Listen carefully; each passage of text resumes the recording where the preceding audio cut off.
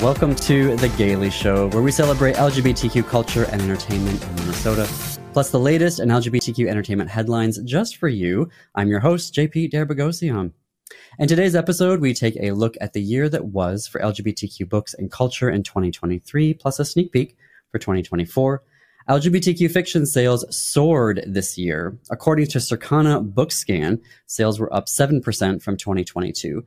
This comes, however, as fiction sales declined by 4%.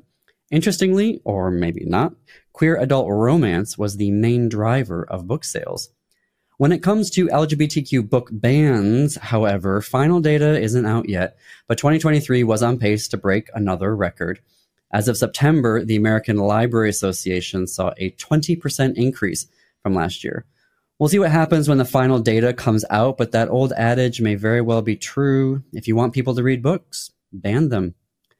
Congratulations are in order to Minnesota author David LaRochelle, whose children's book 100 Mighty Dragons, all named Broccoli, was listed in the top 10 best children's book of 2023 by Smithsonian Magazine. I had the lucky chance to interview David for This Queer Book Saved My Life last year. It's a great episode. Definitely check it out. Several Minnesota-based publishers had books nominated for Lambda Literary Awards in 2023, also known as the LAMMYs. The University of Minnesota Press earned a nomination with Lesbian Death, Desire and Danger Between Feminist and Queer by Maya Reed Sullivan.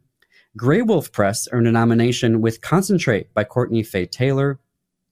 Coffee House Press earned nominations for Jawbone by Monica Ojeda, Alive at the End of the World by Saeed Jones, and Brown Neon by Raquel Gutierrez.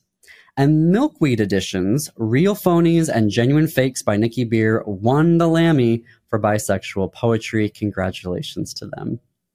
Turning to 2024, I'm excited for Minnesota-based author Patrick Nathan's upcoming novel, The Future Was Color. You can pre-order it now. It doesn't come out until June. He'll be coming on the show, however, later this year. And The Future Was Color follows George Curtis, who is a movie studio writer working on monster movies in 1950s Hollywood. Yes, yes, yes. All while navigating the McCarthy-era studio system filled with possible communist spies. And as a gay man, he's learning the stories of the closeted men living along Sunset Boulevard. I know it's probably too early to be talking about Pride, but we are talking about upcoming events in 2024. And the Minnesota Orchestra has a whole Pride program that their conductor, Thomas Sondergaard, is personally putting together. Definitely looking forward to that. This February, Alan Cumming is going to be at the Pantages Theater with NPR's Ari Shapiro and their show Och and Oi, a considered cabaret. The show is a collection of songs and stories from Alan and Ari's lives. Six Point Theater is mounting the iconic Torch Song Trilogy this May, and it will be directed by Craig Johnson, who has twice been named Theater Artist of the Year by Lavender Magazine. And it must have been a good year for gay Christmas movies, because in an interview with The Wrap, Lisa Hamilton Daly, VP of Programming at Hallmark Channel, said that they already have their 2024 Christmas projects, and Hallmark is planning more queer-forward movies for next year. I guess we'll have to wait and see what that means. Speaking of movies, the 2024 Sundance Film Festival is coming up this January. They have a slew of queer films that I'm looking forward to. I want to mention two. First is Frida, which is a documentary about Frida Kahlo. It's already nominated for the Grand Jury Prize. Apparently, the film will illustrate, literally, her own words from diaries and letters and interviews through animation that's based on her own artwork. If you don't know him, I love the actor Justice Smith after watching the series Transition, which was one of the queerest TV shows on television before HBO tragically canceled it, the bastards. Anyhow, Justice Smith is starring in a new horror movie called I See the TV Glow. He bonds with a friend over a scary television series, but after it is mysteriously canceled, the reality begins to blur. I don't know what that means, but I want to watch it.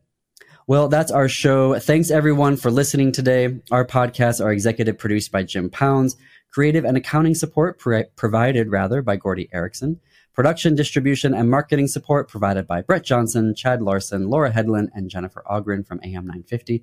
You can find us on social media. Search for This Queer Book Saved My Life on Facebook We're also at This Queer Book on Instagram. For The Gaily Show, check out AM950's YouTube channel and Facebook page. As always, you can connect with us through our website, thisqueerbook.com. And if you have LGBTQ entertainment news with a Minnesota angle, email gailyshow@thisqueerbook.com. That's GAILY show@thisqueerbook.com. And until our next episode, see you queers and allies in the bookstores.